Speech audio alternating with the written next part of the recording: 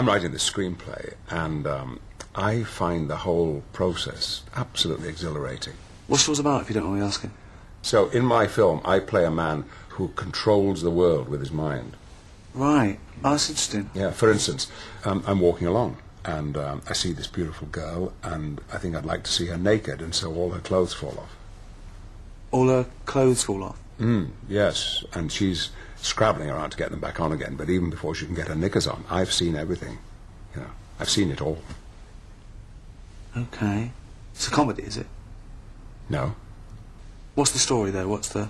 Well, I do other stuff, like I'm riding my bike in the park, and this policewoman says, "Oi, you can't ride your bike on the grass," and I go, "Oh no," and her uniform falls off, and she goes, "Ah!" and she's trying to cover up, but I've seen everything. Anyway, and I get on my bike, I ride off. So, it's mainly you sort of go around seeing ladies' tits? Mainly. And I do other stuff, like I go to the World Cup final, and it's Germany versus England, and I wish that I were playing, and suddenly I am, and I score the winning goal, and they carry me into the dressing room, and there's Rooney and Beckham, and then Posh Spice walks in, and... Her clothes fall off? Instantly. Sure. And she doesn't know what's happening, but I've seen everything. Is there a narrative at all? Is there like a story in the film, or is it just... No. Coming soon. This summer. At theaters everywhere. Opening weekend. Rated R. Welcome to episode 16 of Opening Weekend. I'm Jason O'Connell, and I am once again joined by my dear friends Fred Berman and Dan Matissa. And this week, as the nation prepares to go back to school in new and challenging ways, we look back to September 3rd, 1982, and a pair of high school comedies which entered wide release on the same day, but which otherwise could not be more different from one another. Zapped and Fast Times at Ridgemont High. And then later on, we'll share our individual picks for our favorite school set films of all time. But first, Fred and Dan, what grade were you guys about to begin in September of 1982? I guess going back to school for fourth grade for me, right? Oh, I was such a happy little boy. I really was. I loved fourth grade. I like when you talk about the happy times, Dan, because it gets dark sometimes. It all goes to shit. These times are among the happiest because what do you have to worry about? I mean, honestly, I had the same teacher for fourth grade as I had for fifth grade.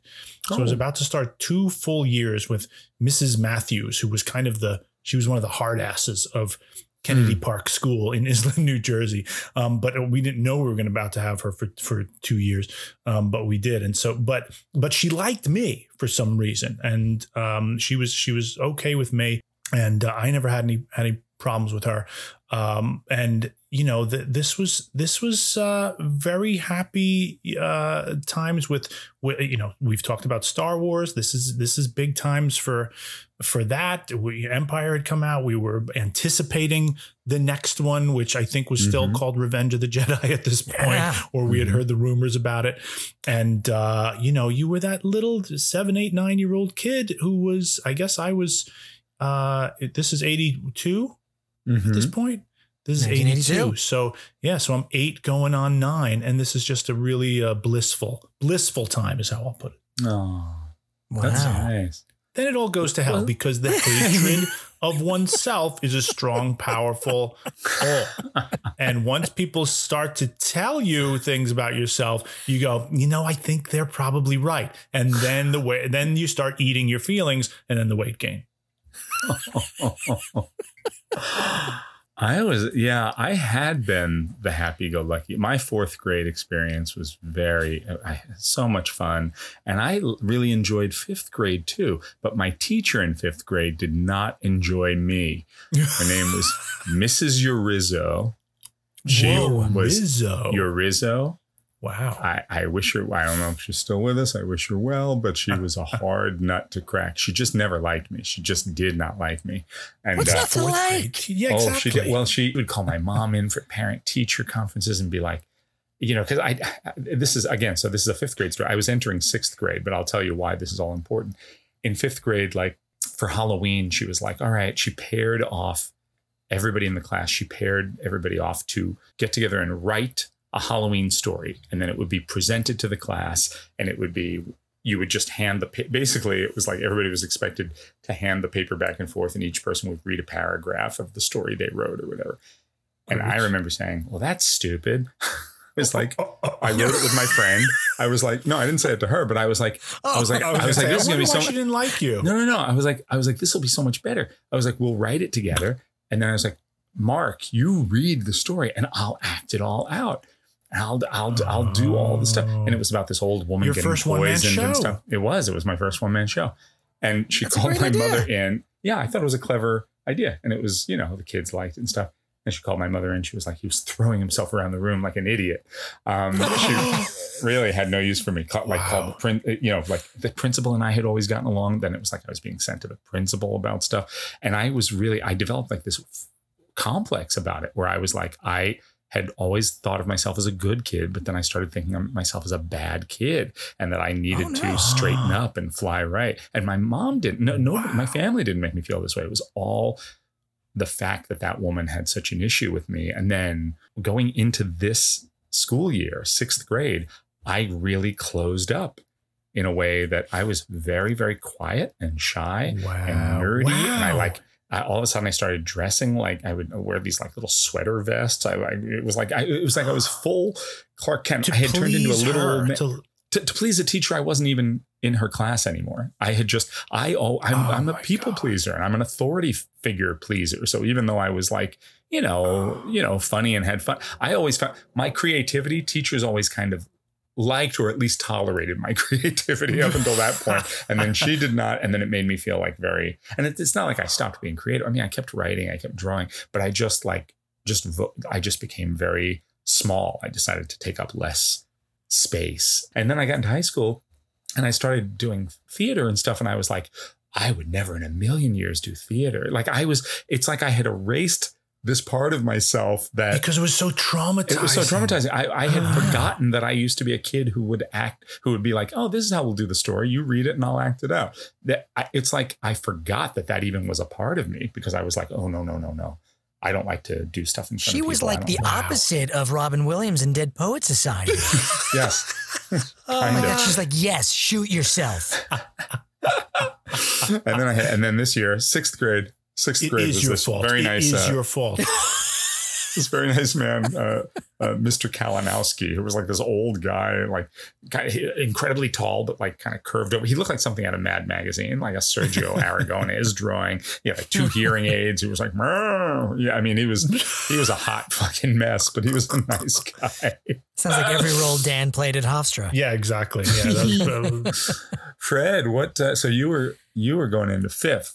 I was going into 5th grade. It's so funny. I maybe something really traumatic happened to me in 5th grade because I draw a blank on 5th grade. Like I remember my teacher for 4th grade was Mrs. Kennelly. My teacher for 6th grade was Mr. Gebick. I had to do some deep, deep searching to remember my teacher's name for 5th grade. It was Mrs. Bennett. Come on, Bennett. Did you tell her to let off some steam at one point? That's what it was. Maybe that's why it was so traumatic. Because you threw a pipe at her and steam came out? She kidnapped Alyssa Milano and she made me chase her all over the world for it. I had to break this guy's neck on a plane. I mean, for a 5th grader, that's very traumatic. You had to kill Dan Hedaya just to get to her? No, I don't remember. It's so crazy. Like, I don't even remember what I went for in Halloween that year. 4th grade, I was Indiana Jones. 6th grade, I was Mad Max.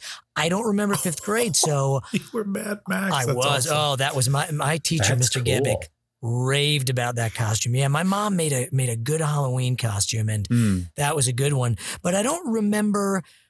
Yeah, I don't remember much about that actual school year. I remember that I was really into Rocky III. And like Eye of the Tiger was my favorite song because that had come out, that spring. I think this is the year that we all sort of really got into wrestling and the WWF. Oh, absolutely. And we formed our own WWF. Yes. Like with the schoolyard kids. Yes, we did too. You did, of course, you had to. And I remember there's this one kid, Dave Anglin. I'm still sort of in touch with him. And he had like super blonde, almost white hair. And he had something, there's something with his throat, like he had some throat surgery, so he had a very scratchy voice, and he was like the bookie. He was the Vince McMahon, really.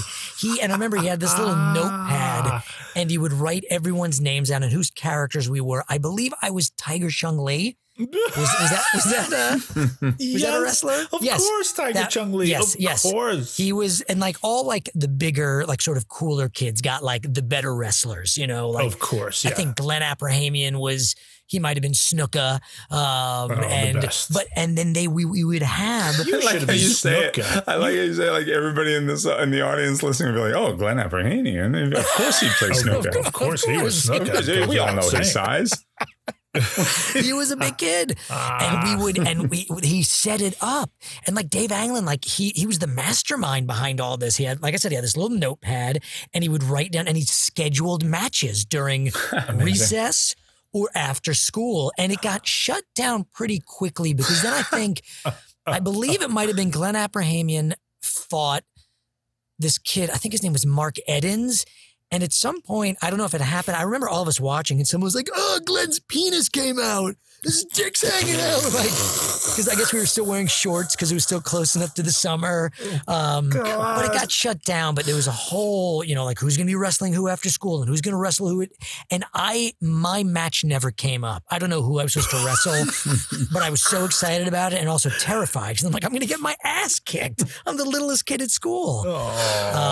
Another thing that I seem to remember that was a pretty big deal at this time, besides seeing Zapped, was I believe this was around the time that I saw my first Playboy magazine. Naughty. Yeah, because we would go to, and if I remember correctly, we would always go to Montauk over the summer. And there was this, and I think I talked about this on the first episode when we were talking about Star Wars, that I would always go to this corner store, and that's where I first got the Empire Strikes Back trading cards. Yes, and they always had Playboys there. And I might have gotten it from there. I might have stolen, or I think someone gave it to me. There was a kid named Danny Brooks. I remember that, and I feel like his dad or someone's dad had a lot of Playboys, and somehow I got a hold of one. Everybody's dad. Yeah, they were down the basement or up in the attic or under something. Yep, you just on the coffee table. If you're a bad dad. And I remember my friend Josh Klamberg, his dad or someone. It is I don't want to sully the honor of all these fathers. But I do remember someone in that household had like a really big box of Playboys. Sure. I remember finding in one of my dad's drawers, there was one. And Dad, if you're listening, I'm sorry if I was young. I was sneaking around. I found it, but it had which one? Well, maybe this was the one. It had a whole special segment about the Bo Derek movie, Tarzan the Ape Man. Which I believe had come out maybe a year earlier. 81, yeah. So you know what? Then maybe that's what it was. Maybe this was a magazine that came out in 81 and I just discovered it around now. Mm-hmm. That could very well be it. But the centerfold her name was Susan. And we used to call her, she was September Susan. And I remember that because, well, first of all, it was my first Playboy centerfold. Mm-hmm. So I was like, holy shit, this woman she's naked and her name is Susan. And she really loves the month of September, obviously. And I remember me and my sister, who was a year and a half younger, that we would look and like the neighbors up the block, Chris Marin and Josh. And we had this song, and don't ask me why. Oh, no. But because we decided, we're like, oh, well, they must pick girls with names that match the first letter of the month. So that's how it works. So we would sing, I don't know what this means. We'd go, September Susan, November Nora, December Dana, wah, wah, wiki. I don't know what wah, wah, wiki means, but that's how the song ended. Like McDonald's or Taco Bell, we just want to get this in and let it move through our systems as quickly as possible. So let's talk about Zapped. Get off this summer with Zapped. Starring Scott Baio, Willie Ames, Albert Einstein, Scatman Crothers, his over-persuasive wife. You ugly spasm. An outrageous pair. An incredible pair. One spaced-out Vulcan, one spaced-out dummy. A team of professional exorcists. And a half-naked cast of thousands. All come together in Zapped, a movie that's out of this world and out of its mind. Scott Baio is a high school student who acquires telekinetic powers, including the ability to undress teenage girls with his mind. Willie Ames and Scatman Crothers are in it. It made almost $17 million. Jesus wept. Fred and Dan, what did you guys think of Zapped? I loved it. I love this movie. It's God, what a piece of shit. This is really, it's all nostalgia. It's nothing to like about it except the nostalgia. Yeah. And I have a lot of nostalgia for it because I did see it. I didn't see it in the theaters. I must have seen it right when it came out. I probably saw it a year later, because things came onto cable pretty quickly.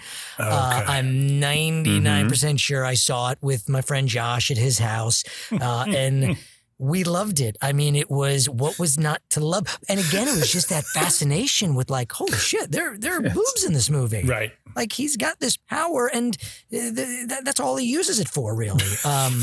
Yes. Now, I read something. That's all they make you think he uses it for. Yes, it's true. I mean, they really don't give the audience what they really want until the last scene. It's like there's actually not nearly as much boobage as I would have expected based on the posters and the ads. I'm like, then really, we came to see him just take clothes off of people. I don't know what we're. It's the last 5 minutes. Moving brooms around like it's Fantasia. Go to fucking hell. Well, I read something, and this was sort of fascinating. It wasn't fascinating. Sorry, I don't want to put the word fascinating with Zapped. It was interesting. It was an interesting tidbit. All that nudity, or most of it, was added later because Porky's. I read that Porky's was such a huge hit.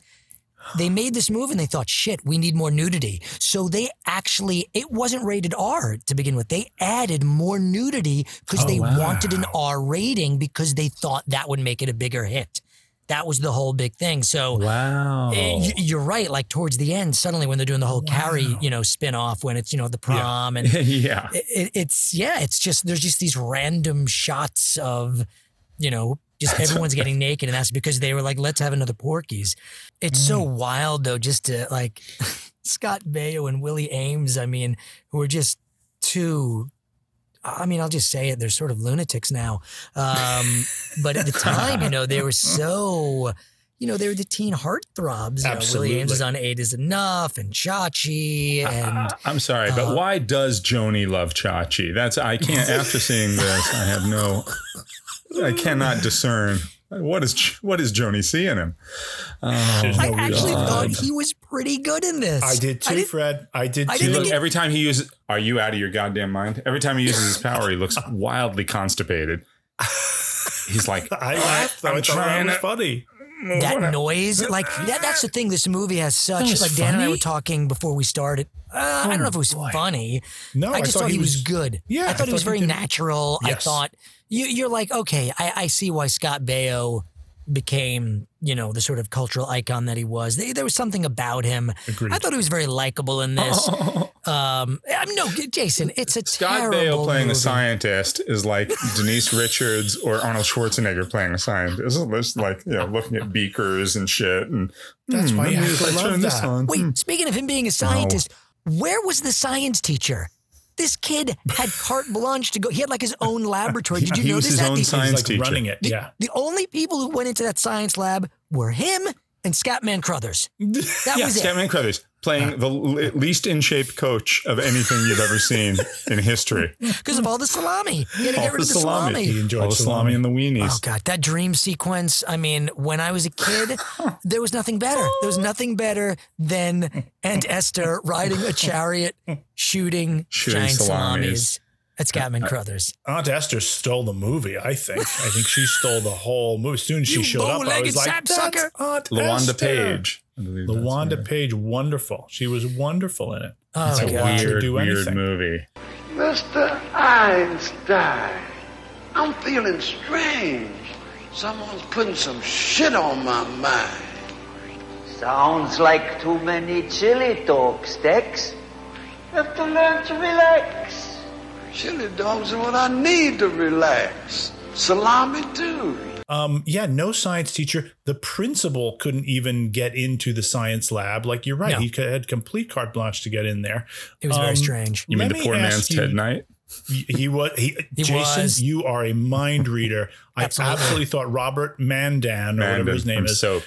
he was from Soap. And was he not Three's a Crowd? See the same guy? Probably. I think you're right. Oh, right. yeah. You're right, Dan. Good actor. Absolutely the poor man's Ted Knight, because as I was watching him, I was like, how would Ted Knight have played this scene? I thought the same goddamn thing. And the one I thought of, which you'll appreciate, is the one where he comes into the classroom and the teacher says, sit down. And he sits down and he's clearly uncomfortable behind like the small desk or the lack of space between the blackboard and the desk. And he registers it on his face, but it's kind of naturalistic and it's too soft and it doesn't have it's not a joke. It's too subtle. And I thought if it was Ted Knight, he'd bang the leg and you'd see the eyes cross and then he'd straighten things out. Make a bit of it. Yeah. He'd make the bit out of it. I was like, he doesn't quite make the bit out of it. But, it's true. Kate and I were watching it and she's like, he's a good actor. And I was like, yeah, he is a good actor, definitely. But, but he's no Ted Knight. Billy.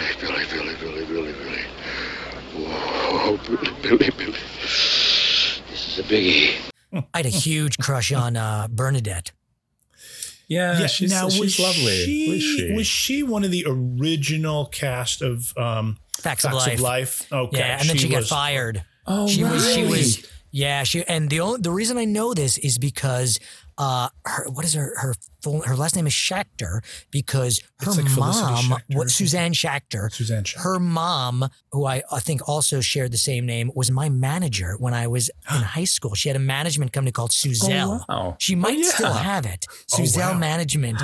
And so when I found out this, I remember talking to her. I was like, oh my God, I loved your daughter in Zapped. And she was the first one hired on Facts of Life. And then she was fired when they decided to retool the season. So she was only on for a really short amount of time. I do remember. I see. But they fired a whole bunch of those girls, Molly Ringwald and all those people, because you just have the four main. Yeah, that's exactly what it was. But more Tootie. I thought they kept Tootie, thank God. They need more Tootie. Yeah. But it's funny. The original roller girl. That's right. Oh boy! Wow! Oh God! Now I feel icky thinking of Tootie. Well, wasn't she always on skate? She was always on the roller. In the beginning, she was. Yeah, she always was.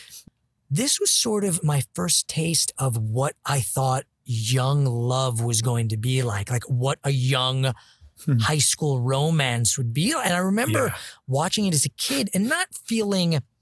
God, it wasn't a sexual thing, but I remember thinking like, oh, I want that. That seems really cool. Yeah, I'm hoping for that. Yeah, right. Yeah, I want to play tennis with the brunette with the glasses and fool around on. I want to fly a baseball bed into the lab.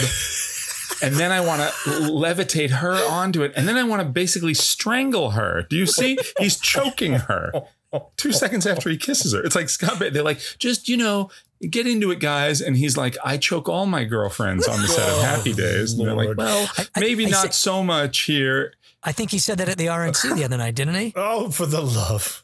Got to believe in magic. Tell me how do people find each other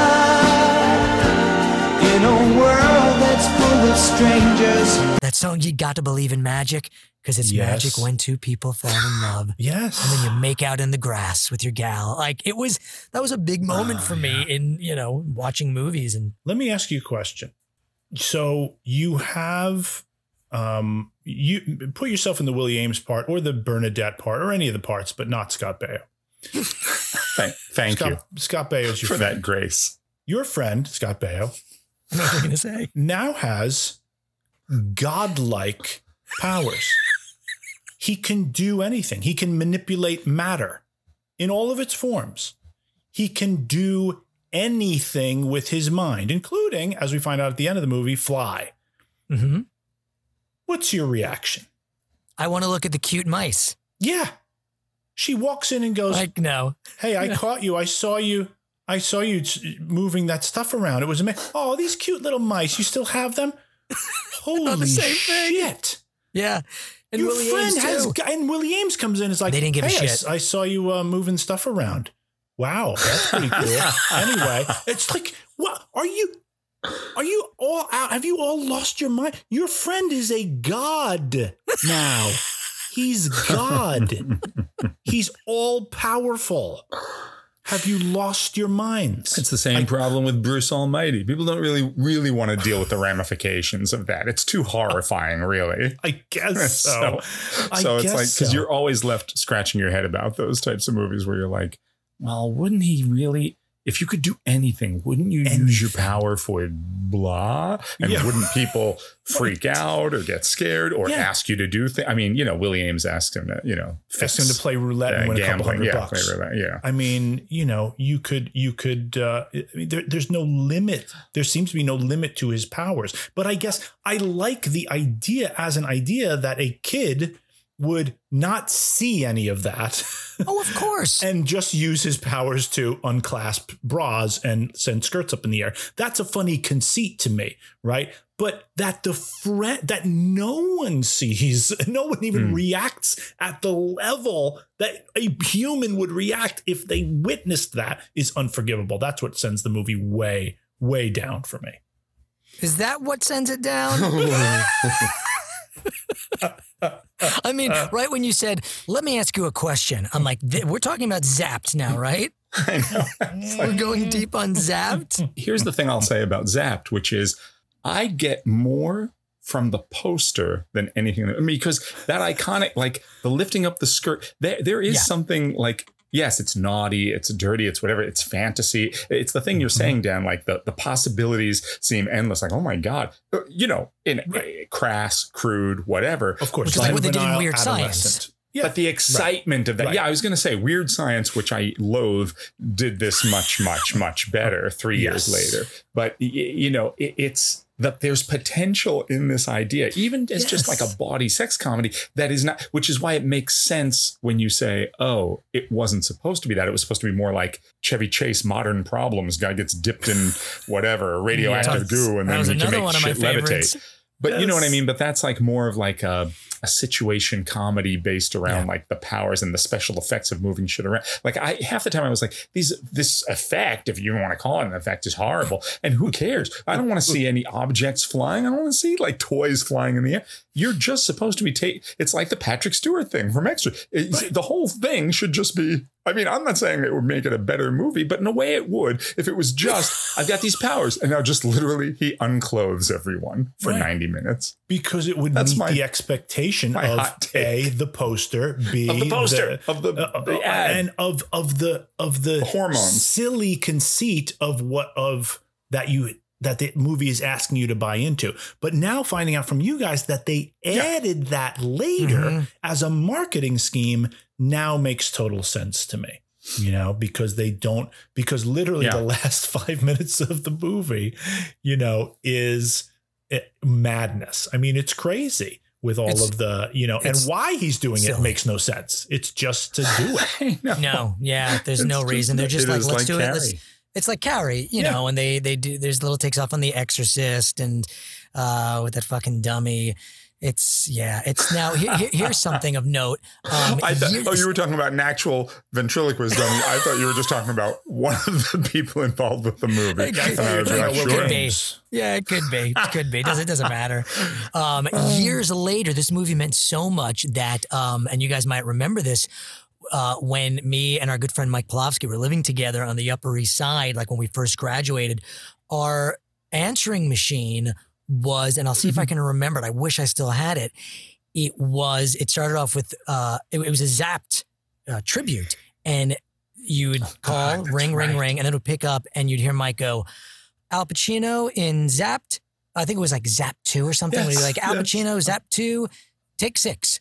And then you hear the claptrap, and I went, hoo-ah, I'm zapped. I got magical powers. Hoo-ah, I'm zapped. Look at them boobies. Ha-cha-cha-cha. And that was it. I do remember that. I might be misrepresenting it. I don't remember if that was the exact script. No, but, that's pretty accurate. New boy in the neighborhood lives downstairs and it's understood. He's there just to take good care of me, like he's one of the family. Charles in charge of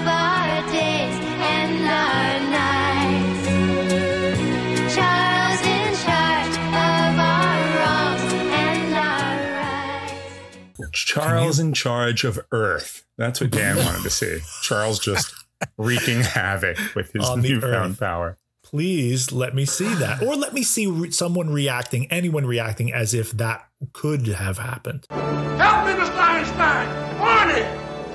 Help me!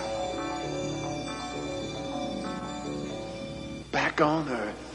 When last we checked in with the Arthropod squad, they were running around, but we got something from Adam last week, remember? We got a thing saying it was very sad. Oh, yes. Oh, yes. right. He's been turned into a what wolf? An Ard wolf? No.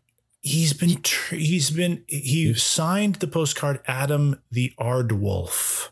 Yeah. AARD Wolf. So you guys aren't going to be... I found what was in the mail sack this week dismaying. I found it dismaying. Sorry. We didn't hear from misfortune.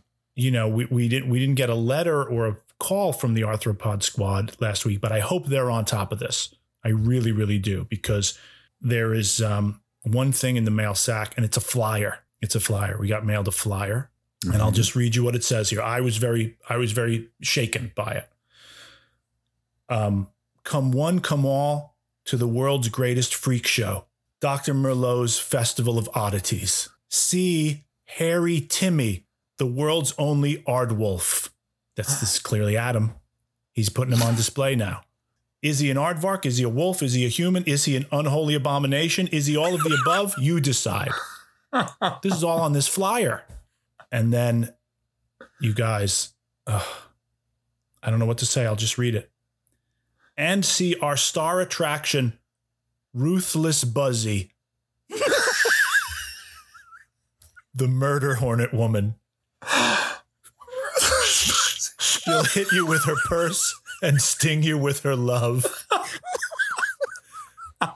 Come one, come all. From Sarasota to Syracuse. Oh, my God. Dr. Merlot's Festival of Oddities. So he's taking this on the road now. He's taking our sweet Sheila, who has been fused with a murder hornet, and Adam, who's an Aardwolf, whatever the fuck that is. He's taking them on the road. We should take that poster and make a song out of what's written on there, like the Beatles did for the benefit of Mr. Kite. Because that song is all based on literally just John Lennon just read off a circus flyer. For the benefit of Dr. Merlot. Yeah, we should do. That's it. You're exactly right. We should. That'll be the theme song of the show. I don't know how that helps them. What do we do? We just have faith in the Arthropod squad? It's not so much about helping them. It's about trying to make the most of a bad situation. Actually, you know what? They're doomed. This could be helping them. But this could be a good thing. This could be a good thing. They're going to be getting out there. A lot of people are going to be seeing them. They're going to talk about the podcast. We're going to get more listeners. I guarantee so right. they're both getting more fresh air than they ever got when they weren't like animal hybrids. So maybe it's a positive, is what you're saying, for all involved, including us. I think so. They're going to be up there. People are going to come visit them. They're going to be like, "Oh my God, this weird thing is so hairy." Wait, what's that? Listen and subscribe to what? Opening Weekend Podcast. Thank you, freak man. Thank you so much, Aardwolf. Yeah. Spotify. I think this is going to be good. Please kill me. No, Aardwolf. You have so much more to impart. It's not a life. Yeah, well, but it's amusing. Not for me. Oh, Aardwolf. Subscribe. You keep cracking us up. Oh, God. Well, if you can hear us, tell the onlookers at Dr. Merlot's Festival of Oddities to listen, subscribe. Stamp once for yes and twice for no. And give us 5 stars. Stamp 5 times for 5 stars. You know who probably we can get tickets? My good buddy Damone. Oh, I hear he's scalping tickets to the Foot Meat Festival. Dr. Merlot's Foot Meat Festival. That's what I should have called it. I mean, that's what should have been on the Made from flyer. the choicest cuts.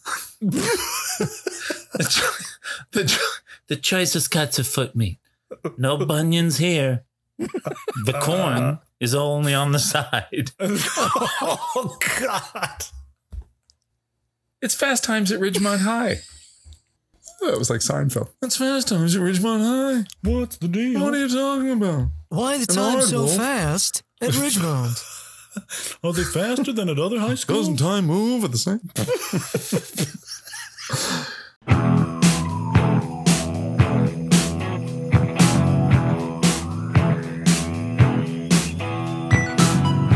Marking the directorial debut of Amy Heckerling, Fast Times at Ridgemont High chronicles a school year in the lives of sophomores Stacey Hamilton, played by Jennifer Jason Leigh, and Mark Ratner, played by Brian Backer, who are constantly receiving advice from their older friends Linda Barrett, played by Phoebe Cates, and Mike Damone, played by Robert Romanus, both of whom believe themselves wiser in the ways of romance than their younger counterparts. Meanwhile, perpetually stoned surfer Jeff Spicoli, played by Sean Penn, squares off against uptight history teacher Mr. Hand, played by Ray Walston. In addition to Penn, Cates, and Lee, the film also stars Judge Reinhold and features early appearances by future stars Nicolas Cage, Forrest Whitaker, Eric Stoltz, and Anthony Edwards. Based on Cameron Crowe's undercover expose of the same name, Fast Times at Ridgemont High was selected for preservation in the National Film Registry as being culturally, historically, or aesthetically significant. Just like Zapped. Although the film began its rollout on August 13th of 1982, the film expanded into a wider release as the school year began and ultimately earned over $27 million in theaters. Fred and Dan, what did you guys think of Fast Times at Ridgemont High?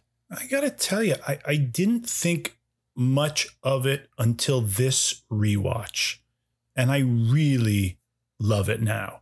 I hadn't seen it for many years. Again, didn't see it when I was an 8-year-old. It was like Zapped, and like a lot of these movies, like Porky's and other movies we've mentioned, was a dirty movie, a naughty movie, not allowed to see it or be anywhere near. But it held that fascination as something the older kids watched and the older kids talked about, where the kids with cable could see, you know, if they snuck downstairs late at night or something like that. So it was one of those movies that held this fascination that I had seen dribs and drabs of or pieces of or the famous scenes of over the years. But on this rewatch, man, this is what I love the most about this movie, and we'll get more into this, is the structure of it. It's like 22 short films about Glenn Gould. It's like you get you kind of get snippets of, it's like, here's a town, here's a community, and you're going to get a little bit of this person's story and a little bit of this person's story, and they don't have to they don't have to have cohesion. The Sean Penn story doesn't have to affect anything else. You know, he never meets the Jennifer Jason Leigh character and doesn't have to. You know, it's just they're disparate. They're disparate stories, and you go back and forth between these 4 or 5 or 6 different stories. As the Judge Reinhold, that's a self-contained story of him trying to get a new job and find his place, you know, and pay for his car and stuff. And I really love that about the movie, because that is fucking innovative, man. And you just, you know, if you're tired of the story you're watching, wait a minute, because you're going to get another piece of a story that you do enjoy. And I love that. I just think that, you know, there are so many lovely moments in this, and probably my favorite is when Damone and Robert Romanus and Jennifer Jason Leigh's character are they're about to do it, you know, and they give him all these private moments where he's alone on screen, and you see the thoughts on his face, and he's just he's really struggling with it. He doesn't, you know, want to betray his friend, but he's doing it anyway. But he goes there, he asks her for an iced tea, he comes in the house, he goes and gets changed, you know, but he's struggling with it the whole time. And you see the humanity of a character where typically you don't see a lot of, you know, the cool guy character. And then it turns out he's kind of pretending, you know, he lives in a motel. You see that little shot of him coming out of a motel. Yeah. So it's all pretense. He doesn't last with her when they do it, you know, so he doesn't have it all figured out. He's a very human character, and you actually really feel for him. I love all of that stuff about this movie. I really loved it. Yeah, I'm with you. And I think that's really interesting what you said, that it's all a disparate characters and they're all just sort of these little separate stories and they don't really link snapshots up a lot of them, you know? Yeah, you're right. I mean, I remember when I saw it on cable. It was probably, again, a year after it came out. And I saw it with my parents. Probably needed to think twice about some of the babysitters they had, but I watched it with a babysitter, Kristen Schleifer. She lived across the street. And you saw Star Wars with her, right? Yes, that's my memory that she took. It's a good memory there. I remember that name. So I remember sitting in our den watching this, and I remember during that scene, and my sister was there too. Simona was in the room too. And I think it was very apparent to Kristen that like, oh shit, maybe we shouldn't be watching this movie. But I remember during that scene where they're having sex, she immediately turned to my sister and said, Simona, never do that. And my sister said, oh, no, I never will. And I always remember that. Yeah. And she never has. I'm just kidding. And no, she's still in the convent. End. Yeah. No, I loved it. I mean, I don't think I got all of it when I first saw it. There was so much stuff. I was like, what does that mean? Which is so interesting too with that part, because he says, and it didn't hit me until this time, and just hearing you and this was the first time that I watched and I was like, oh, this happens quick because it happens quick because he's probably never had sex before, you know, and because he says, he doesn't say I came, he goes, I think I came. Yeah. Did you feel it? Like he doesn't even know. So you're right, Dan. It is sort of like a really sad moment, you know, for this guy who's sort of the posturing, you know, cool dude. I mean, it's awkward. It's sad. It's weird. It's all the feelings. Yeah. But I, you know, always had a great affinity for it. All growing up, I know it so well. There's so many scenes and lines that pop out, and then rewatching it again, I'm like, I think it holds up. There's nothing forced about it. All the performances are great. There's never really like a moment where you sort of cringe and you're like, oh, that's dated, and obviously it's dated. It takes place in the 80s, but it's such a perfect representation of the 80s.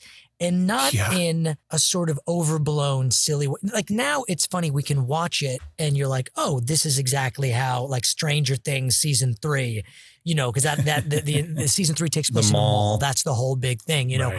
But like this, I can't, I was trying to think of this when I was watching it. There's something very meta about it because obviously at the time it was just a snapshot of what was going on. And it was exactly what was going on. And looking back, it's still obviously a snapshot of what was happening at that time, but there's nothing funny or silly about it, or it's not John Hughesified. You know what I mean? Exactly. That's what I was. Candles. It didn't go that extra step into camp or farce or the very first thing I wrote about this is that it has perspective, which is amazing to have perspective in the moment that you're making it, that you're filming it in probably 81 for an 82 release, and that it feels like a perfect time capsule of the 80s that is also a comment on the 80s. How does he do it? I say he because Cameron Crowe is where it's based off, but it's really Amy Heckerling too. She's an amazing filmmaker. And I was like, how does it have this perspective? I don't know. I thought that was kind of remarkable about it for like what seems like a teen comedy. Only afterwards did I realize that Cameron Crowe went undercover kind of and you know, did this kind of expose, wrote this big piece, wrote a book about his time in this high school. I think that's amazing. And it makes perfect sense that the movie feels so lived in and so simple. I mean, it's really it's a very simple slice of life kind of thing. And that's why I love all the disparate stories, Dan. Like you say, like it doesn't have to hang together in any way except that it's all these people, this community of people, like the banner of the high school and the time and the place is all you need. And then it's very much like something like, it's not really like Magnolia, but it has that kind of feel of like just a bunch of lives being lived. Like a Robert Altman movie in a way. It's like shortcuts in high school. Yeah. All you need to do is look at the two scenes, you know, the scene from Fast Times where the Jennifer Jason Leigh character loses her virginity to the older guy, the 26-year-old guy. 26 and she's 15. Yeah. Look at that scene as opposed to the scene where the two main characters in Zapped, Scott Baio and the girl, lose their virginity. Strangle each other in the science lab? Yeah. Well, I mean, I'm just kidding. His magical powers aside, they sort of play at the idea of what their first time is going to be like, should be like, is supposed to be, quote unquote, be like. And then they even smoke a cigarette after because that's the thing adults do. And they laugh about that. And it's just handled so poorly and also, just unfeelingly. There's no feeling to it. Then you watch Fast Times, and the moment where she loses her virginity, all Heckerling does is show you the graffiti, the lights, the wall from her perspective, from her point of view, because she will always remember this moment, what it looked like, what it felt like, and even to the graffiti on the concrete wall in front of her. That's brilliant. I mean, that's brilliant. And, you juxtapose those two scenes from these two movies and you have the answer of like, why does this one stand this test of time and is looked at, as something to be archived in the American film archives or whatever you said. Very realistic depiction. Yeah. I literally, this is going to sound like I'm making a joke. I'm really not. I can't listen to Jackson Browne now without thinking of Jennifer Jason Leigh losing her virginity in an old baseball dugout. There's so many moments in this movie. I mean, just like, I need to take a breath even before I mention it. But here we go. Yeah, the whole Cars, Phoebe Cates coming out living in stereo. I mean, that song comes on and I freeze where I am. You go there in your mind. That moment. Yeah. But even that, even like talk about just like a great private, uncomfortable moment. I mean, of just seeing Judge Reinhold. And as a kid, again, I didn't really understand what was happening. I thought he was just fantasizing. Then, it's him just jerking off on the toilet. And then she walks in on him. And it's just so awful and embarrassing. The look on her face simple. Is priceless. Priceless when she sees what she sees. Yeah. The performance everybody talks about is, to the fact that it's the only thing you ever see on any poster is Sean Penn. Such a small part, such a tiny part really, and not terribly consequential. It's a real like B or C plot kind of role. But he's so good, and it's such a feels like such a broad character when you only know it the way I knew it, which was like, I've heard of it. I've seen clips of it. And it's just like, hey, Mr. it just seems like very Bill and Ted or whatever. It's actually, of course it's incredible because we know Sean Penn and what Sean Penn can do. And it's so chameleon-like. This is like a very, not that this is the best example, but it feels like a Jack Sparrow kind of turn, like an actor who comes in and like does this big crazy character that's like, it's big, but it really holds the screen and you're just so drawn into the guy. You buy it. Yeah. You totally buy it. believable. And he's so, but the thing that's so great is that I think almost anybody else would have played him as just, I'm just this stoned jerk and I show up late to class. And that scene where he comes late to class and it's a beautiful scene when he comes into Mr. Hand's class. He's so polite. He's stoned, but he's so polite when he gets there. He sincerely is like, I got confused. I don't think he's being a jerk at all. I think he's sincere. And then he's sincerely hurt by Ray Walston's response. And you can see it in his eyes. Yeah. You dick. Even before that, you just see like an authority figure, like hurt him, like disappoint him. Yeah. And then that sets up the whole like little battle between them for the rest of the movie that then gets resolved in such a sweet in a lovely way at the end, which their I totally relationship. forgot. Ray Mr. Hand is one of those just iconic characters, and their relationship is, I think it's one of the, I really think it's one of the greatest, like sort of antagonistic relationships in a movie. It's one of the greatest portrayals of a teacher that I've seen in a movie, because we've all had teachers like that. We know that guy. Even that first moment when class starts and he goes and he immediately locks the door. Something about that. And that's the same thing about Sean Penn's character, as broad as and even though, we all grew up on the East Coast and we didn't have like surfer guys like that, I still feel like I knew that guy. There were guys like that, like you said, Jason, weren't bad guys and they were funny and they made people laugh, but you're like, oh, something's a little off about them. Either they're stoned all the time or something. You didn't quite know. But like you knew that he was very recognizable. Yes? Yeah, I'm registered in this class. What class? This is U.S. history. See the globe right there. Really? Hey, may I come in? Oh, please. I get so lonely when I hear that third attendance bell ring and all my kids are not here. Sorry I'm late. It's just like this new schedule's totally confusing. Yeah, I know that, dude. Mr. Spicoli. That's the name they gave me. You're ripping my car. Yeah. Hey, bud, what's your problem? No problem at all. I think you know where the front office is. You dick! With Mr. Hand, he's a good teacher. They are scenes of him teaching, and it's not just a Bueller. He's not just the boring teacher he's the strict guy. Like, he's strict, but he's a good teacher. Yeah. You know, and you can tell that he's passionate about what he's teaching. Yes. And that's why he goes to him at the end. He's like, no, you've wasted my time. I'm going to get something through to you. And I think that's what makes the character of Mr. Hand so great. You know, just those little snippets of hearing him actually teach.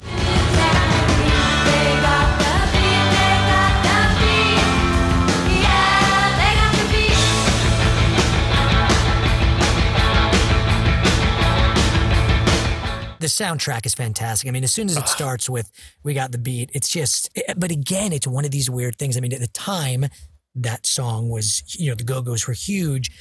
But looking back at it now, it's like you're saying, Jason, it's so weird to wrap my head around, because if you were going to make the perfect 80s movie, that's how you'd start it. You'd start it with "We've Got the Beat." Yep. You're like, boom, boom, boom, boom, boom, boom, back, and you'd show them all and people dresses. But like it was the, I mean, I don't know if it's the perfect 80s movie, but in a way, it is the perfect 80s movie. It typifies the 80s. It absolutely does, without being insulting or doing a turn where it doesn't spoof the 80s. You know, it just is. You know what it reminds me of it's like two different. It's like this is the teenage version of what I'm about to say, but it's a great time capsule of youth in the 1980s.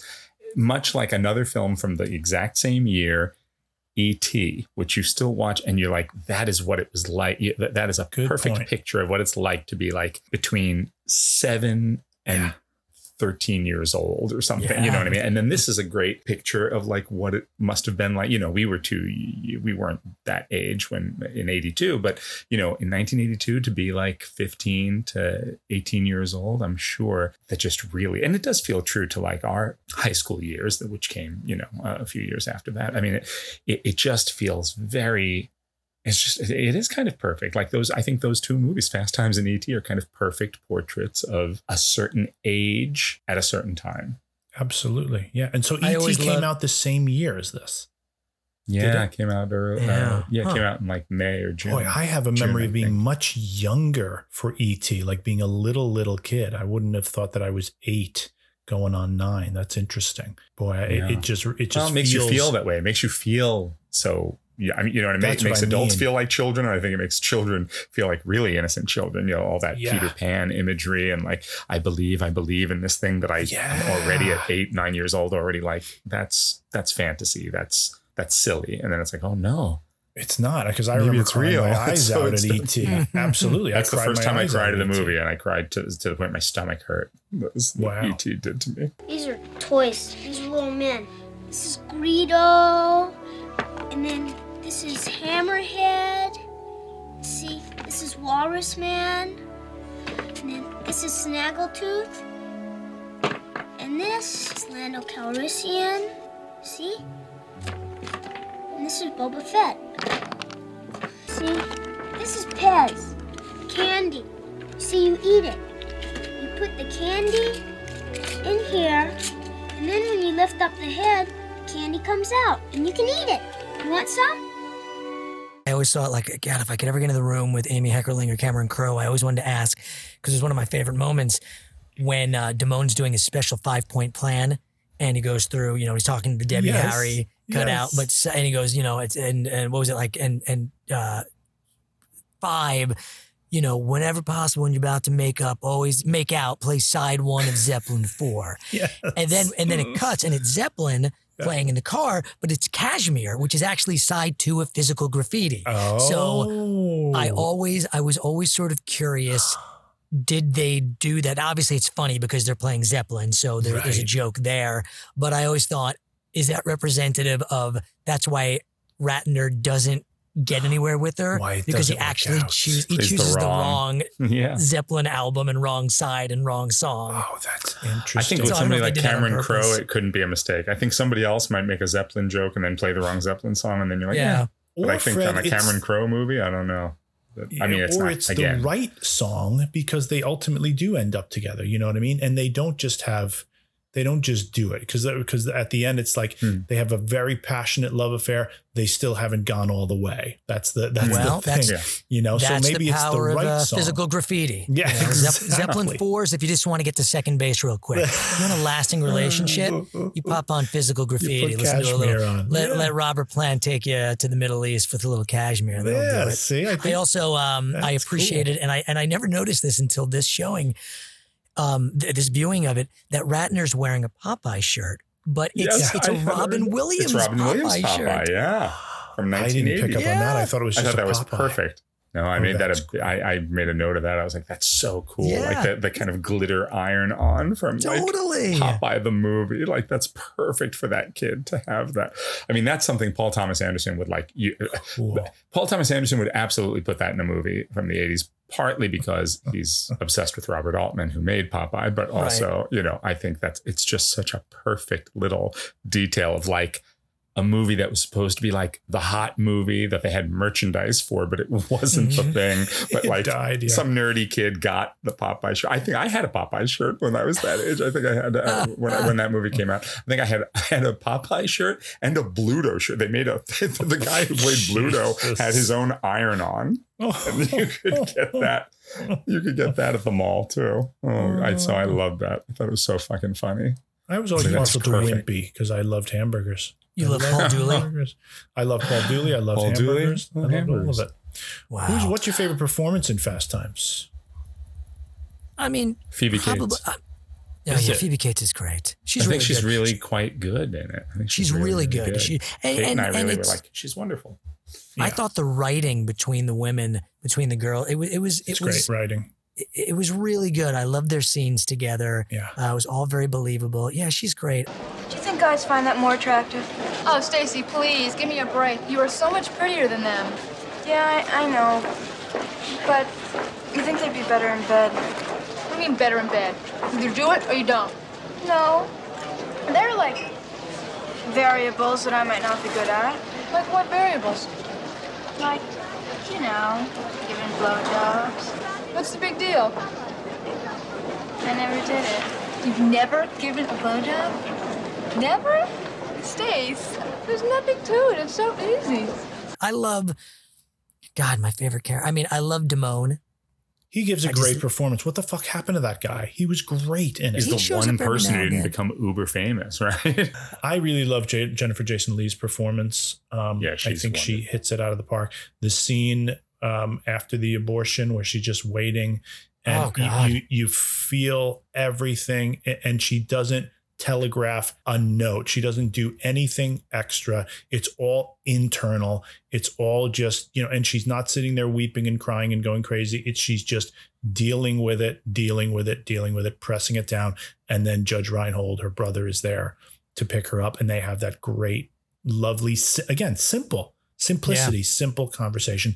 It's a really lovely, innocent, and yet confident performance, because her confidence in herself grows as the movie goes. And I just love her whole character's journey and arc, and that she ends up with him at the end, which you don't expect. I forgot that they ended up together, but they do. I love her performance. She really is the heart of the movie, and she probably is the finest performance in it. But I've always had an affinity for Phoebe Cates, and I love her and since I'd never seen this, she's great. I was like, she's really great. I'm not, I rarely see her without a Mogwai in a backpack, but here we go. Well, that's the funny thing. You almost go into it expecting bad performances, but they're not. Because I feel like that's the time, because it's Porky's and Zapped and everything. Everything is losing it. It's all like very like just churn it out. Just let's not worry about nuance. But this is like a real movie with real actors made by real filmmakers that just so happens to be about the demographic that, you know, it's like there are great horror movies like The Exorcist, or not that Jaws is a horror movie, but there are like pieces of art that like transcend the genre. Transcend that is mostly the genre. Yes, exactly. You know, that's what this does. That's what this does. And that's why it's so interesting to see Zapped opposite it, because you go, okay, here's the de rigueur, you know, kind of churn it out kind of a movie that they had to retool or whatever they fucking did to it to make it have, you know, more content that people would like. And then you have the one that stands the test of time. That is a work of art, you know, as you said a moment ago, made by real filmmakers. And it's also interesting that when you think about, I mean, Cameron Crowe, you know, he was a journalist. You know, we know from Almost Famous that was based on him, you know, as a kid, but he was a journalist. So it really was, it's like you said earlier, you know, he went undercover to write this book, and he was someone who just took a snapshot, who wasn't, I don't think trying. I mean, I'd be curious to see, you know, I'd be curious to find some interviews and hear what he expanded or what was directly just taken from dialogue that he heard real teenagers speaking at a high school that he went to. Yeah. But it is sort of just, you know, he was a fly on the wall, and he just sort of took, this is what was going on in real life, and I'm just going to take this and put them together and tell these stories. And there wasn't, you know, I mean, you have the Spicoli dream sequence with Stu Nahan, which is fantastic. So Where'd you get this jacket? That was so funny, Fred. I knew you were going to put it. Where'd you get that jacket? The network gave it to me. Anyway, so funny. That's such a funny little bit. That was really great. And I love, God, I just remembered, and I forgot Judge Reinhold when he's giving his speech in the mirror, you know, about the breakup speech. And he's just standing there, and it's just this big hairy pussy across the mirror. As he's trying to wash it off. Oh my God. Oh, it's so good. But like, again, like for some reason I watch it, and I don't know why I expect Judge Reinhold to not be good. And he's wonderful in this. And I don't know why I am expecting that. I don't know why I'm expecting Phoebe Cates to be better. Like, they're all really, really good. They all give great performances. It's a top-notch cast. And his character, that's, it's such an interesting thing to start. I mean, because he's like such the big man on campus in the beginning. He's so confident. And then just to see it just slowly erode his away. descent. Oh, God. I always remember thinking the ending was, I liked it, you know, and I just, you know, what as a kid, I'm like, what a better way to end a movie than Spicoli going, awesome, totally awesome. But it did seem weird that suddenly it just ends in this convenience store with Judge Reinhold holding a gun. Yeah, it's a little abrupt. Yeah. But it was like they didn't know how to end it, maybe. I don't know. I mean, I guess like maybe they were... It's like the way they ended Animal House and so many other things. And it kind of felt like a little bit of a letdown. It was like, oh, yeah, that's the cute way we end a lot of these movies when we don't know how to end a comedy like that. You know, so I guess, and maybe that's because there isn't any one story that ties all of them together. So you just want to kind of do the yearbook photo thing where it's like, you're right. You know, like, you're right. So I think it worked, but it was, I guess because it's so reminiscent of other things. You're like, oh, it's this movie cuts out on and takes its own path in so many other ways. It might have been, who knows, might have been a studio thing, you know, who the heck knows. Maybe, because there's something cutesy about it that isn't really true of the rest of the movie. Doesn't fit with the rest of it. Yeah, that's true. Yeah, you're right. Animal House does end the exact same way. Yeah, Bluto becomes a senator. That's right. I always loved that. That's great. And Anchorman does that same thing. And then they have Steve Carell's character is like an advisor to the Bush White House. The guy who starts off the movie saying, years later, I'll be told that I am mentally retarded. And then he winds up working for Bush. I mean, it's a fun gimmick to end a studio comedy with. But yeah, this one didn't feel like that's the way it was going to go. But bravo. Oh, Sheila's. How many Sheila? Sheila. Sheila. How many Sheila? Do we want to go back to Zapped first? How many Sheilas for Zapped? Oh, God. I'm going to give... Go ahead, and then we'll manipulate you either upward or downward. It's a soggy cardamom. It's half a soggy cardamom. Even though the nostalgia factor is so high for me on this movie, I think it's like a 1 Sheila. Okay. Yeah, it's a 1. I think it's a 1er for me. I'll go 2 on it. Because as you mentioned, Scott Baio was better than I thought he was going to be. And I'm serious. He was better than I thought he was going to be. Willie Ames was better than I thought he was going to be. But that's about it. I'll give them each. He didn't fall down. He achieved scenes. He made it through scenes. No, he was he was eminently likable. All right, I'll go 1.5. Okay, I'll come down 1.5. One Sheila plus a short stack. Okay, good. And Fast Times. Now, what about your Zapped? You have to. I said it's half a soggy cardamom pancake. Oh, you give me I give it half. I won't even sully the good name of Sheila by giving it a full Sheila. If you had a choice, gun to the head, you're like, this is the last move. You have to watch either Zapped or Weird Science. What would it be? Good question. Weird Science. Weird Science. Yeah, good. Good man. Good man. I mean, it has. Yeah. I mean, this was really. I was really like. This is still happening. This is still happening to me. I think Zapped is 4 minutes longer than Fast Times at Ridgemont High. I'm like, boo. Wow. This. You have nothing to say. Fine, people of Zapped. Take it elsewhere. I'd watch Weird Science again, and I promised myself I'd never watch Weird Science again. So we'll see if I ever get trapped in some sort of bizarre Saw-like circumstance where some madman is like, I know the way to torture you, then maybe I'll eat my words and have to watch Weird Science again. That's like something Dr. Merlot would probably do to you. I think he would put you in that circumstance. Yes. Which of these abominations would you like to watch? But while you fuck one of my other abominations. Oh, good times. Good times. The Fast Times at Ridgemont High, I'm going to go. Fast Times. Yes, Fast Times. I'm going to go with 8. I'm going to rate this fairly highly. Me too. I was going with 9. 9 Sheilas. Got it. Nice. Got it. Yeah. Nice. Top notch. Does it make your top 10? I guess we're going to find out now. Ooh. I guess we're going to find out. After these words from our sponsor. Oh, wait, we don't have a sponsor. If you'd like to sponsor us, let us know. Yeah, please. Why Send us not? an email at info@openingweekendpodcast.com. Oh, that's good. We should be touting You'll the be email glad you more did. often.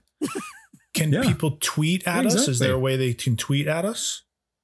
I think so. I don't really Should keep be up on able the Twitter page too much, but you can. We're on Instagram, we're on Facebook, we're on Twitter. I think I'm a little behind on the tweeting, but yeah, we're all over social media. So please, talk to us, let us know what you think. Ask Jeeves about us if you have a moment. Ask Jeeves, how do I Google openingweekendpodcast.com? Jeeves will be there for you.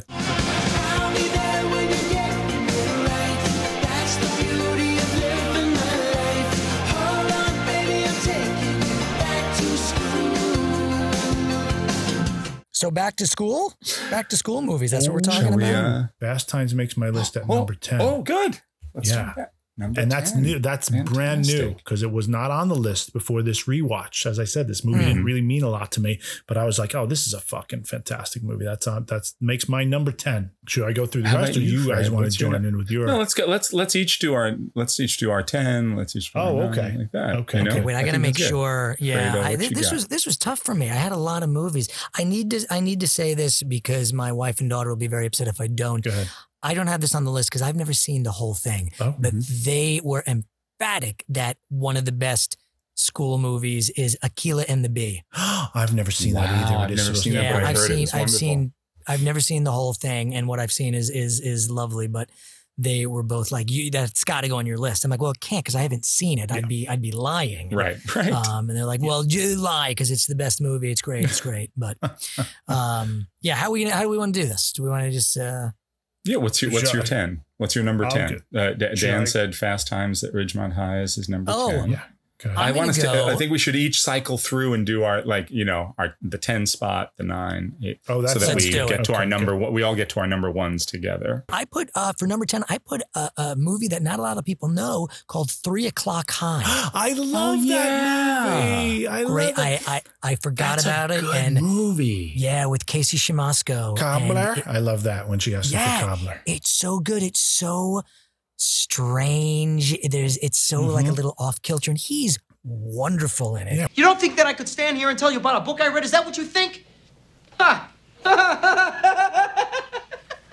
My number 10, actually, and I just added this. I was like, oh, this is really such a great little high school movie, even though it's not what people think of immediately. Spider-Man Homecoming. I think Spider-Man Homecoming I had that as number 8. Oh, do That's you my do? number 8. Yeah. It's so good. I mean, it's a great Spider-Man movie, but it's such a love letter to the John Hughes movies anyway. But but all the characters, the whole world of that school, I wanted to go to that school. You know, Tom Holland's great, Zendaya, the kid who plays Ned. Has a very John Hughes feel and a very Wes Anderson feel too, simultaneously. There's something but it's just also really... It's very realistic. And that's what I loved about when I saw it. And we just saw it. We saw it at the drive-in in Cape Cod just a couple of days ago.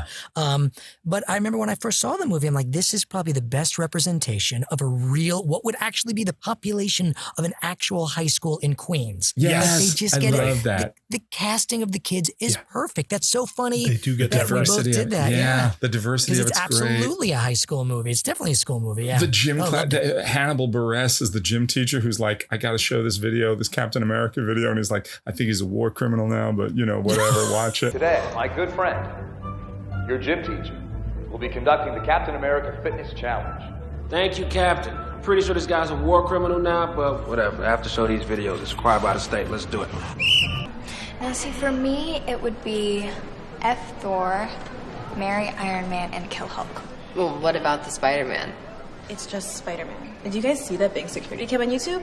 He fought off 4 guys. Oh my god, she's crushing on Spider-Man. No way.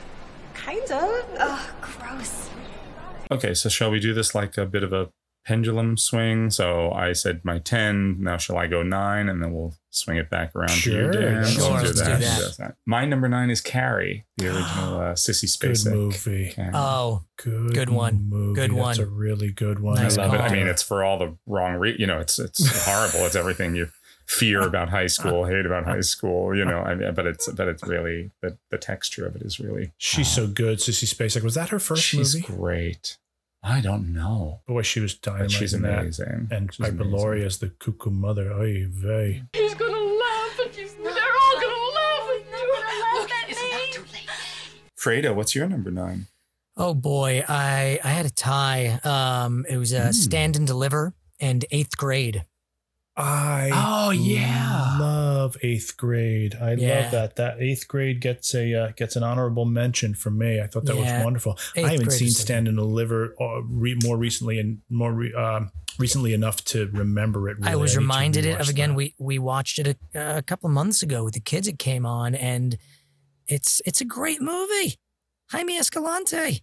It's just he's good. I did think about that movie. It was a great movie. I just haven't seen it in so long, but it's really well done. Good. And maybe only because I saw it, it just popped up again. I'm like, I got to put that on there. I mean, he's so good, Edward James Olmos, and it's a wonderful story. Everyone in it is great. And I really Lou Diamond Phillips and he in there. Yeah. So that was mine. So there's a tie there. It's great. 9 for me is 16 Candles. I got that on there too. It's on your list too. It's one that I saw many, many, many times thanks to my beloved sister, Amy, who this was her favorite movie of all time. It was on one of those VHS tapes with a bunch of other movies that were taped off of, Friends cable, because we didn't have cable, so they gave it to us. And she just watched it and watched it and watched it. And I grew to love it. I didn't always love it, but I grew to really love it. There are so many, it's unlike Fast Times in the fact that, like we said before, it's sort of the volume is turned up on the relationships, the reality. It's that John Hughes style, that style of reality where things are elevated and spoofed, especially the adults. But there is a beautiful scene between Paul Dooley, who we mentioned a few moments ago, and Molly Ringwald, where he goes to her and apologizes for the whole family having missed her birthday. It's a gorgeous scene. Yeah. And it's, I think, my favorite scene in the movie. I feel like a real jerk, honey. We forgot your birthday. I bet you're really PO'd, huh? No, it's okay. I'm not really all that upset anymore. This wedding is really turning this entire house inside out. And I just came down to tell you that we did remember. Thanks, Dad. Happy birthday. What's your number 8? For me is Juno. I love Juno. Yes. That was a great one. That was spectacular movie. Yeah, I was debating that one. You guys have so much stronger lists from like a great film standpoint. Well, we're smarter. We're more intelligent. You're a little smarter, get it. but you've also just had a little more sleep than me right now. But no, I love Juno. I have a new puppy. I'm not sleeping, so I'm just like, what's a movie that has school in the title? Listen, the new puppy's it's the real thing, people. It's really happening. We haven't met the new puppy yet. Jason won't let us meet the new puppy. Well, but, I want him to have all his shots before he meets you. That's wise. That's very wise. No, Juno, for me, it's the performances. They're all on the money. I think I'm in love with you. You can meet as friends? No. I mean, for real. Because you're like the coolest person I've ever met. And you don't even have to try, I try really hard, actually. You're like naturally smart. And you're not like everyone else. You don't stare at my stomach all the time. You look at my face, and every time I see you, the baby starts kicking super hard. My number 8 was Spider-Man: Homecoming. No, that's right. That's right. That we discussed, yeah. Mine is Back to School. Yeah, Rodney Dangerfield. I love that movie. It's a great film. I just think it's so funny. It's like probably my favorite. I mean, obviously I love Rodney Dangerfield and Caddyshack, but I just really, I love him in that movie. I love the art. There's so many great moments in it. The Sam Kinison scene, all of that. But I mean, I just Kurt Vonnegut. Love seeing. Yeah, I just love seeing this guy. This guy who's like he's basically a millionaire, right? So he's on top of the world, but then he's also this. In this setting, he's this underdog, and he's so kind of fun and sweet and good natured. And it's a silly, ridiculous movie, but I just enjoy it. Mr. Mellon, your wife was just showing us her Klimt. You too, huh? She's shown it to everybody. Well, she's very proud of it. I'm proud of mine, too. I don't go waving around at parties, though. It's an exceptional painting. Oh, the painting. My number 7. See, again, I'm proving this right. If it's got school in the title, I'll say School of Rock. I love School of Rock. I think that's a terrific good one. I reluctantly bumped that off my list, but I wanted that on there. It's great. It's a blast. It's Jack Black's finest moment, I think. Joan Cusack's amazing in it. The kids are... The kids are great in that. They're all terrific in it. Oh, yeah. They really nail it, all those little kids. And the moment at the end when the parents all realize that this guy has done good, I think is a beautiful moment. My number 7 was 16 Candles. Yes. Yeah, baby. Loved it again. Yeah. It's, there are some moments that are problematic today in that movie. For sure. For sure. But that's just when there's so many moments from that movie that just pop out. I'm like, high school, that's it. That's to me, that's probably my favorite John Hughes movie. Yeah. 7 for me is Napoleon Dynamite. See, now that has to come to your list now, Fredo. It's such a weird movie. It's such a wonderfully weird, it is its own category of high school movie because it's just so fucking unpredictable and crazy. And what is this thing, this wonderful shapeless beast that is this movie?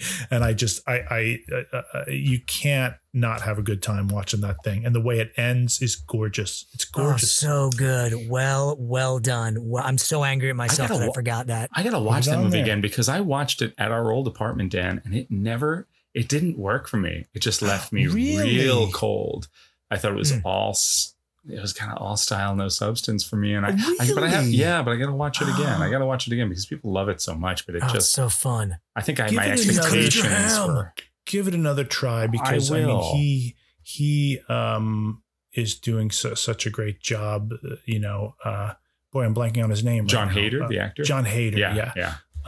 And it's one of those characterizations that is so like the Spicoli in a way that he's doing so much within it, and yet you buy it, And I can see why people maybe wouldn't, in the same way they wouldn't buy Sean Penn as Spicoli, I guess, because if they think it's too much or belongs in the wrong movie or something like that. But the whole movie with Napoleon Dynamite, the whole movie is in that sort of style of I don't know. It's got this weirdness to it and this strange shapelessness, formlessness to it that makes the whole thing work in a weird way. I love it.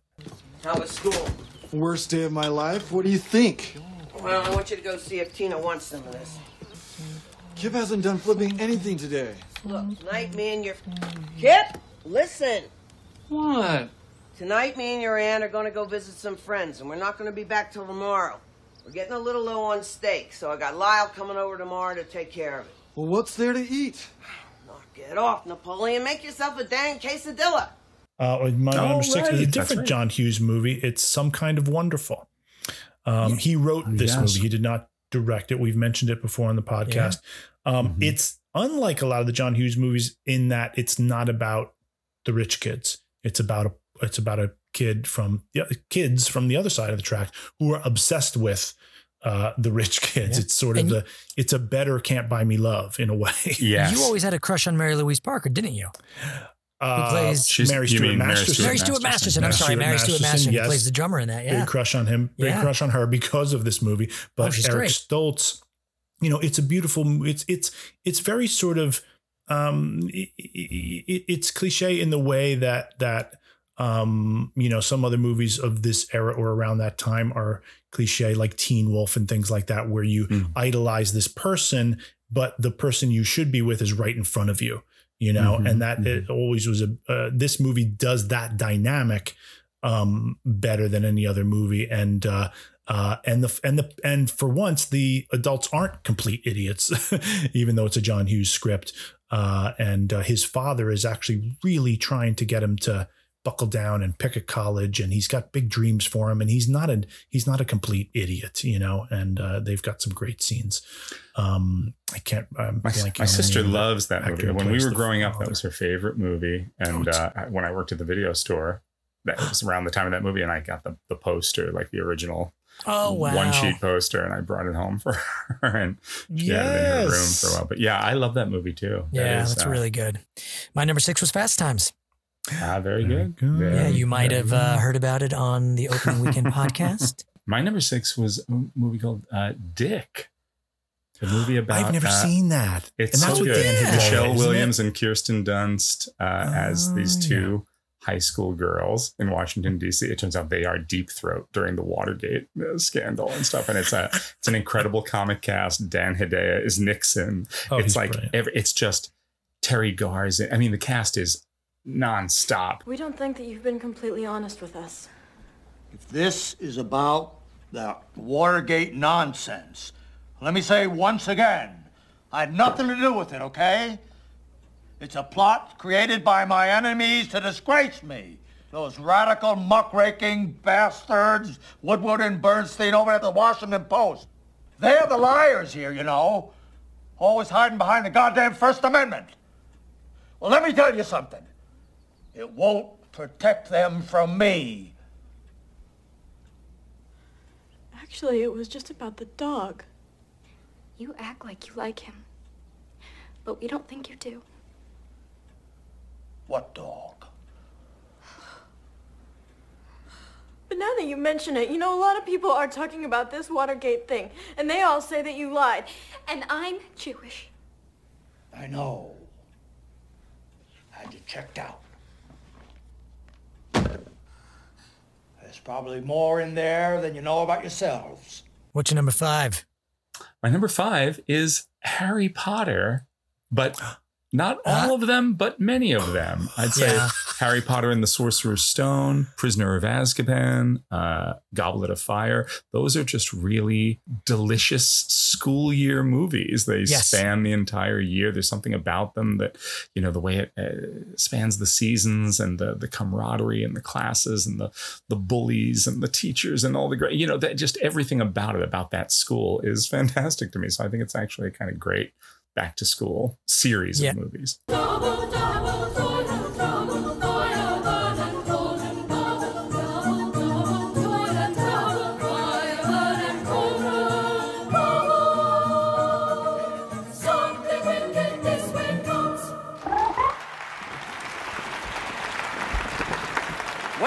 Welcome to another year at Hogwarts. My number 5 is Revenge of the Nerds. Oh, Revenge of the Nerds! I completely forgot about. Jumping to college, but it's a school movie. Yeah, great. I can't get enough of that movie. Again, problematic in many ways, but I just love it. I love those nerds. Nerds! Nerds! Nerds! Come on, Lewis, let's go. Nerds! Nerds! Nerds! Nerds! Nerds! Nerds!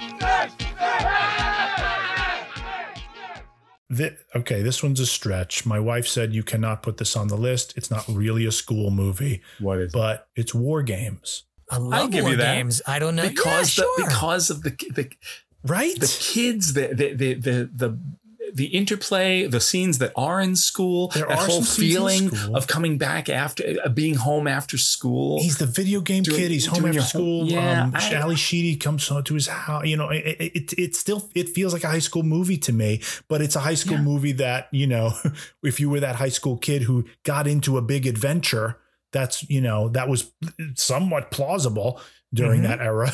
You know, but that's right. And all the stakes of it and all the overwhelmingness of it is, it's because this is a kid. It's a high school kid who's just fucking around, and now the fate of the world is in his hand. I think it's a great choice, actually. Yeah. Shall we play a game? Number 4 for me is the movie The Sure Thing. Oh wow, that's a good one. I love it. I don't think I've ever seen that. Good one. Rob Reiner directed it. It's got John Cusack, another Anthony Edwards performance as the best friend. Tim Robbins. Yep. Tim Robbins is hysterical in it. So good. He's trying to get across country because Anthony Edwards has said there's a girl here in California who will sleep with you, and it's a sure thing. And that's the whole movie, is he's trying to get out there. And he goes with Daphne Zuniga, who's, you know, very uptight, nerdy. And they go together on this trip because she's going out there to see her boyfriend, and who's played by Boyd Gaines, who's terrific. I love this movie. This was a rewatch for me throughout the 80s, throughout the 90s. I just think it's such a good movie because it has such a great message, and Cusack's performance at the middle of it elevates it because he's a wild card. You know, he's a total wild card in this. He's not just straight laced. He's the opposite of. So they're very much an odd couple. It's kind of an odd couple movie. It's beautiful. I love it. That's great. I had for my number 4, Superbad. Me too. Yeah, that's on my list. That's my number 4. Look at that. That's my number 4. It's so good. It's fantastic. It loses me a little bit with the cops shooting at the car. Yep. That's the only part where I'm like, all right, this could be shortened a little bit, but it's that Judd Apatow kind of like it just goes a little too long. I mean, he didn't direct this one, but it's in that vein where it's like, just let it all kind of play out and go where it goes. And it's like, no, you can shape that. You can tighten that up a little too much. bit. But other than that, I think those two are so good. Michael Cera and Jonah Hill are both so good. McLovin? McLovin? What kind of a stupid name is that, Fogel? What, are you trying to be an Irish R&B singer? Oh, they let you pick any name you want when you get down there. And you landed on McLovin? Yeah, I was between that and Muhammad. Why the fuck fuck would it be between that or Muhammad? Why don't you just pick a common name like a normal person? Muhammad is the most commonly used name on Earth. Read a fucking book for once. Fogel, have you ever actually met anyone named Muhammad? Have you actually ever met anyone named McLovin? No, that's why you picked a dumb fucking name. Fuck you. Give me that. All right.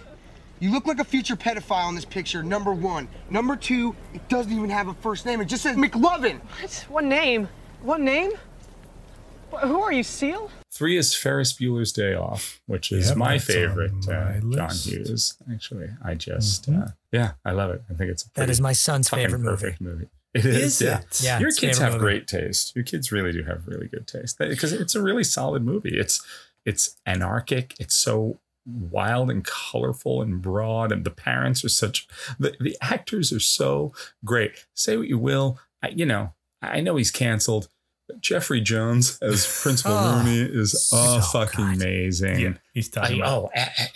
Cameron. Why am I blanking on his name? Alan Ruck. Yeah. Alan Ruck. Yeah.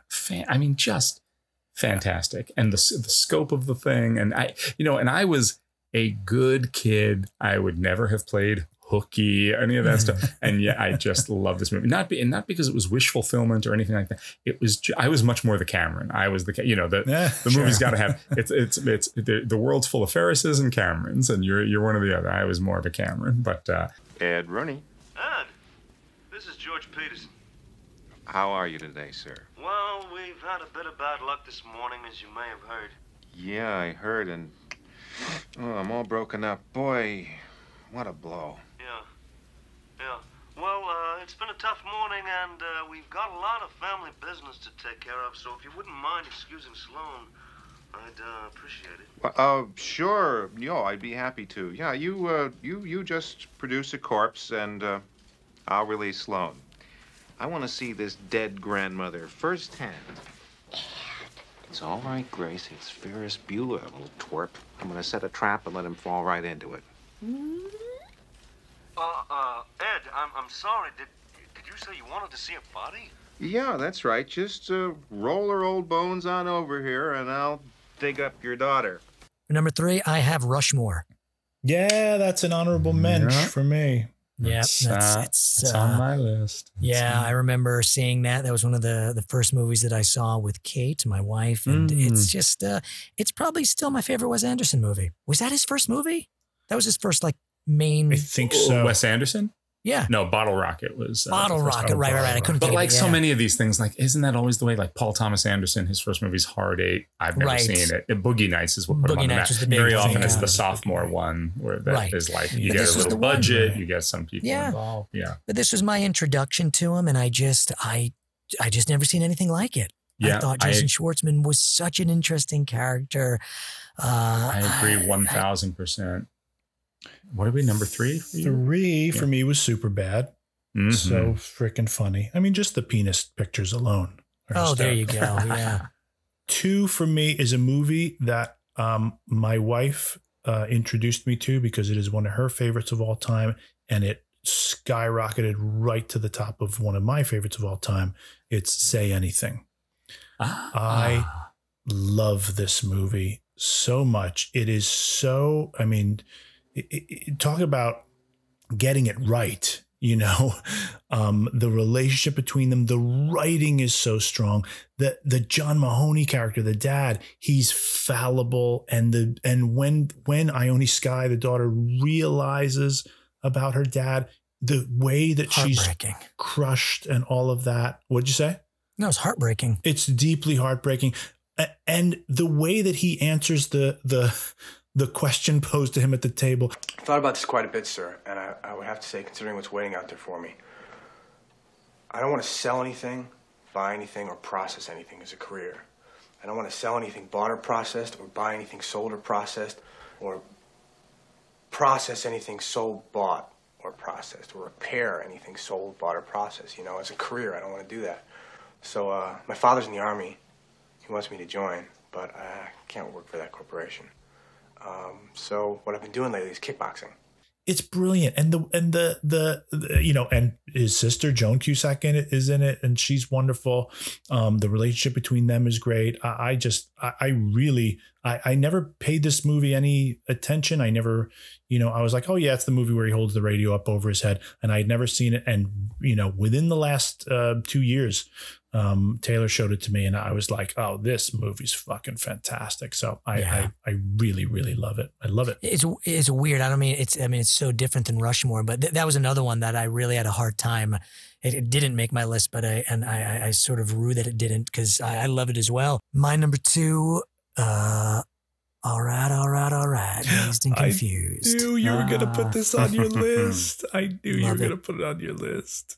Love it. Again, it's just it's like Fast Times, you know, where it's just like these little snapshots and, you know, different disparate stories and characters all coming together. And I remember seeing the trailer for it and thinking, this looks awful. We were in college. It just didn't. They were playing Lowrider, that song. That was in the commercial, and it just looked goofy and stupid. Yeah, you didn't know what to make of it. Yeah, it wasn't marketed well. And then I saw it at Hofstra. And the smiling face. It didn't. No, we went to go see it at the Hofstra Theater at school, and I just fell in love with it. And we watched it twice that night. Well, I remember we watched it early, and then we went in and saw it again, and I just loved it. I think the performances are great. It's one of those things that's so. You recognize, you know, all these people. And again, so simple. They're just like, got to go into a kick party at the Moon Tower. Yeah. That's it, you know?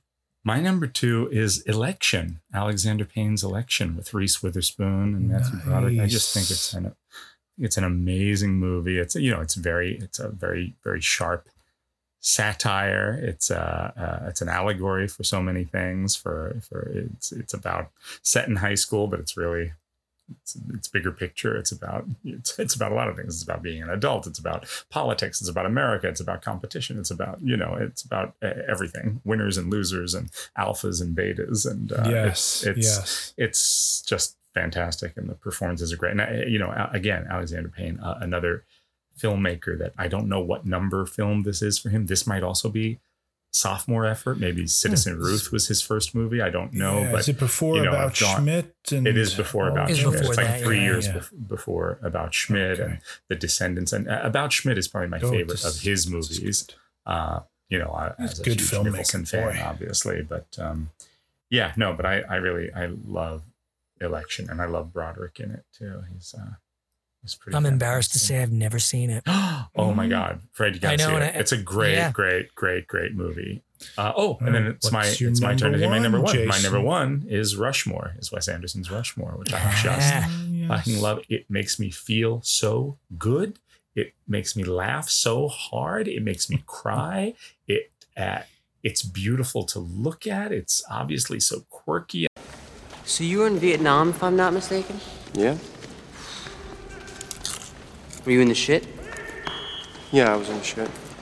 Jason Schwartzman gives a beautiful performance, so confident, so assured, so cocky and obnoxious and cringy. You know, before cringe was a thing, there's such a cringy element to his character. And this was like the total reinvention of Bill Murray in so many ways. And you know, this word gets overused, but it really is like a masterclass to me in subtlety and cynicism, and then that ray of light breaking through. And Brian Cox is amazing. You love him. Oh yeah, you love him, and he's so the thing that's When he buried at smacks the his core kids of him. in the beginning. It's so good that what he wants to be, the thing he wasn't, is Max. You know, he sees that optimism and he sees that he wants to go back to school in a way. He wants to go back to his youth. It's really great. What's this?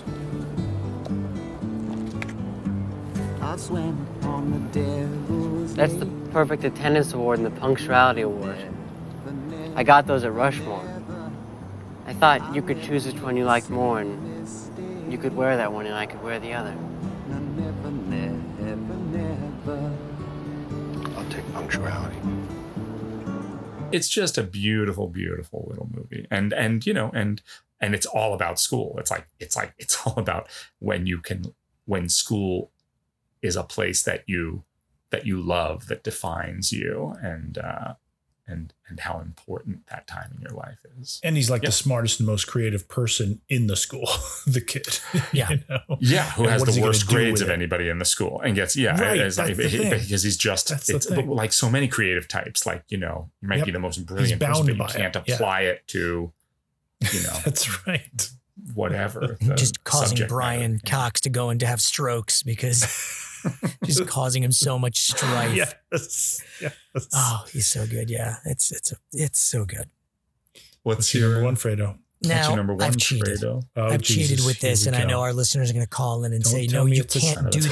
tie. You can't do that." Oh no. No, but I have to. I can't. I'm going to go against the grain. It's not a movie, but I'm going to say if you put them all together, it will be a movie. It's Freaks and Geeks. I know. Oh, I knew had you were to. gonna I do that. couldn't. Yep. I think that series as a whole is it's perfect. It's perfect. There's no other movie about school that makes me feel the way that whole series does.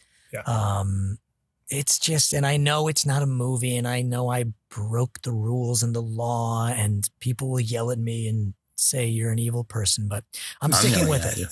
you. I'm sticking with yelling it. at you. It's not a movie. I know. I'm just kidding. I'm kidding. It's wonderful. And I thought about it many times while putting the list together. I'm like, yeah. I wrote it Freaks down and on Geeks my is list. the template. You know, it's the template. I had to because it just gets it right. I mean, for nothing else. And I know we've talked about this outside the podcast, but this scene with Martin Starr's Bill when he comes home and he's watching the Dinah Shore show and Gary Yes. Shandling's on. That's the That most scene's- amazing moment. It's probably the most in the beautiful whole scene I've series. ever seen on television. I just love it. Now, if I had to do a movie, maybe Hoop Dreams, I'm going to throw that in there. Okay. Yeah, but no, I'm sticking with Freaks and Geeks. That's that to me is my. Well, I give it to you because you mentioned the best moment in the entire series, which Okay, is the thank Martin you. Starr watching Thank Gary you, thank Shandling. you, It made me thank you. cry when I watched that. I thought it was just so perfect. Yeah, no. And you know what? And because it spawned so many film careers, from Judd Apatow's film career and Paul Feig who directed Bridesmaids and the new Ghostbusters and stuff, and then all those actors, Linda Cardellini and Franco and Rogan and Jason Segel. I mean, it's like literally like it's the stepping stone to something, to a not just a generation, because it's people of different ages, but a school of people, like a class of people that kind of redefined Hollywood comedy. and for about 10 years. So yeah, it's great. What's your number one? My number one's already been mentioned. It's Ferris Bueller's Day Off. It is, to me, one of those movies that fits into the very, very small list of movies that I go, that's a perfect fucking movie. That is a perfect movie. I don't have anything that I can say negative about it. There's not a moment in it that I'm not thrilled and smiling and enjoying myself. I think probably part of it is because Ferris was who I wanted to be, and maybe it's who we all wanted to be, you know, in some ways, because he was just beloved. He's just beloved, and he's not a dick. He's sometimes a dick a little bit to Cameron, and they have a big argument about that in the car and everything. But he's beloved because he's a good person and he's nice to everybody. And the greatest thing to me is just the adventure of it. You know, it's too beautiful of a day to be cooped up inside. So let's go have an adventure. And I'm going to bring my, downtrodden, curmudgeonly best friend and my girlfriend, and we're going to go have an adventure throughout Chicago. And it's, I just think it's a perfect movie. I I have nothing bad to say about it. It just fills me with joy. It's joy. It's movie joy for me. I love it.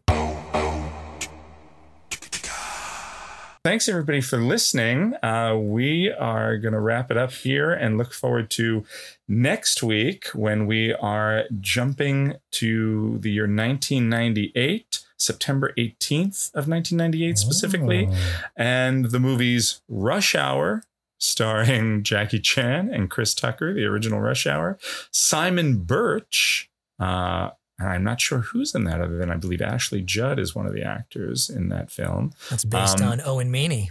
Yes, based on A Prayer for Owen Meany. Okay. And the movie One True Thing, which I believe is Meryl Streep, Renee Zellweger. Am I totally wrong about that? I think One True Thing. We get to see little Meryl Streep. I think, and watch, I might be totally wrong. One True Thing. It could be like Chevy Chase plays a dog. I have no idea.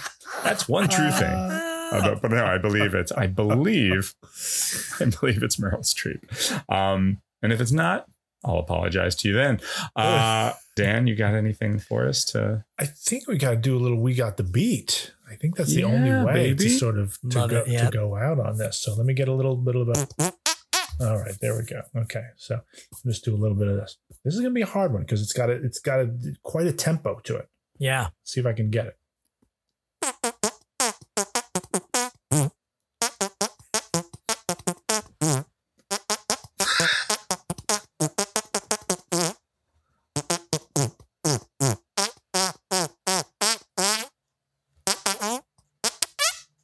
Yeah. Yeah. That was almost it. I want to be bopping through the mall listening to that in my ears. With your wet hand farts in my ear. Oh my God. And Judge Reinhold by my side. Wait a minute. I'll say this about that. As it should be. Awesome. Totally awesome. The Opening Weekend podcast is produced by Jason O'Connell, Fred Berman, and Dan Matissa, with editing by Jason O'Connell and sound mixing by Fred Berman. Additional help and technical support provided by Ethan Duff. Thank you for listening.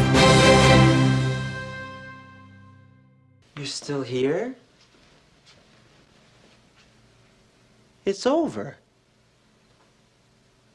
Go home.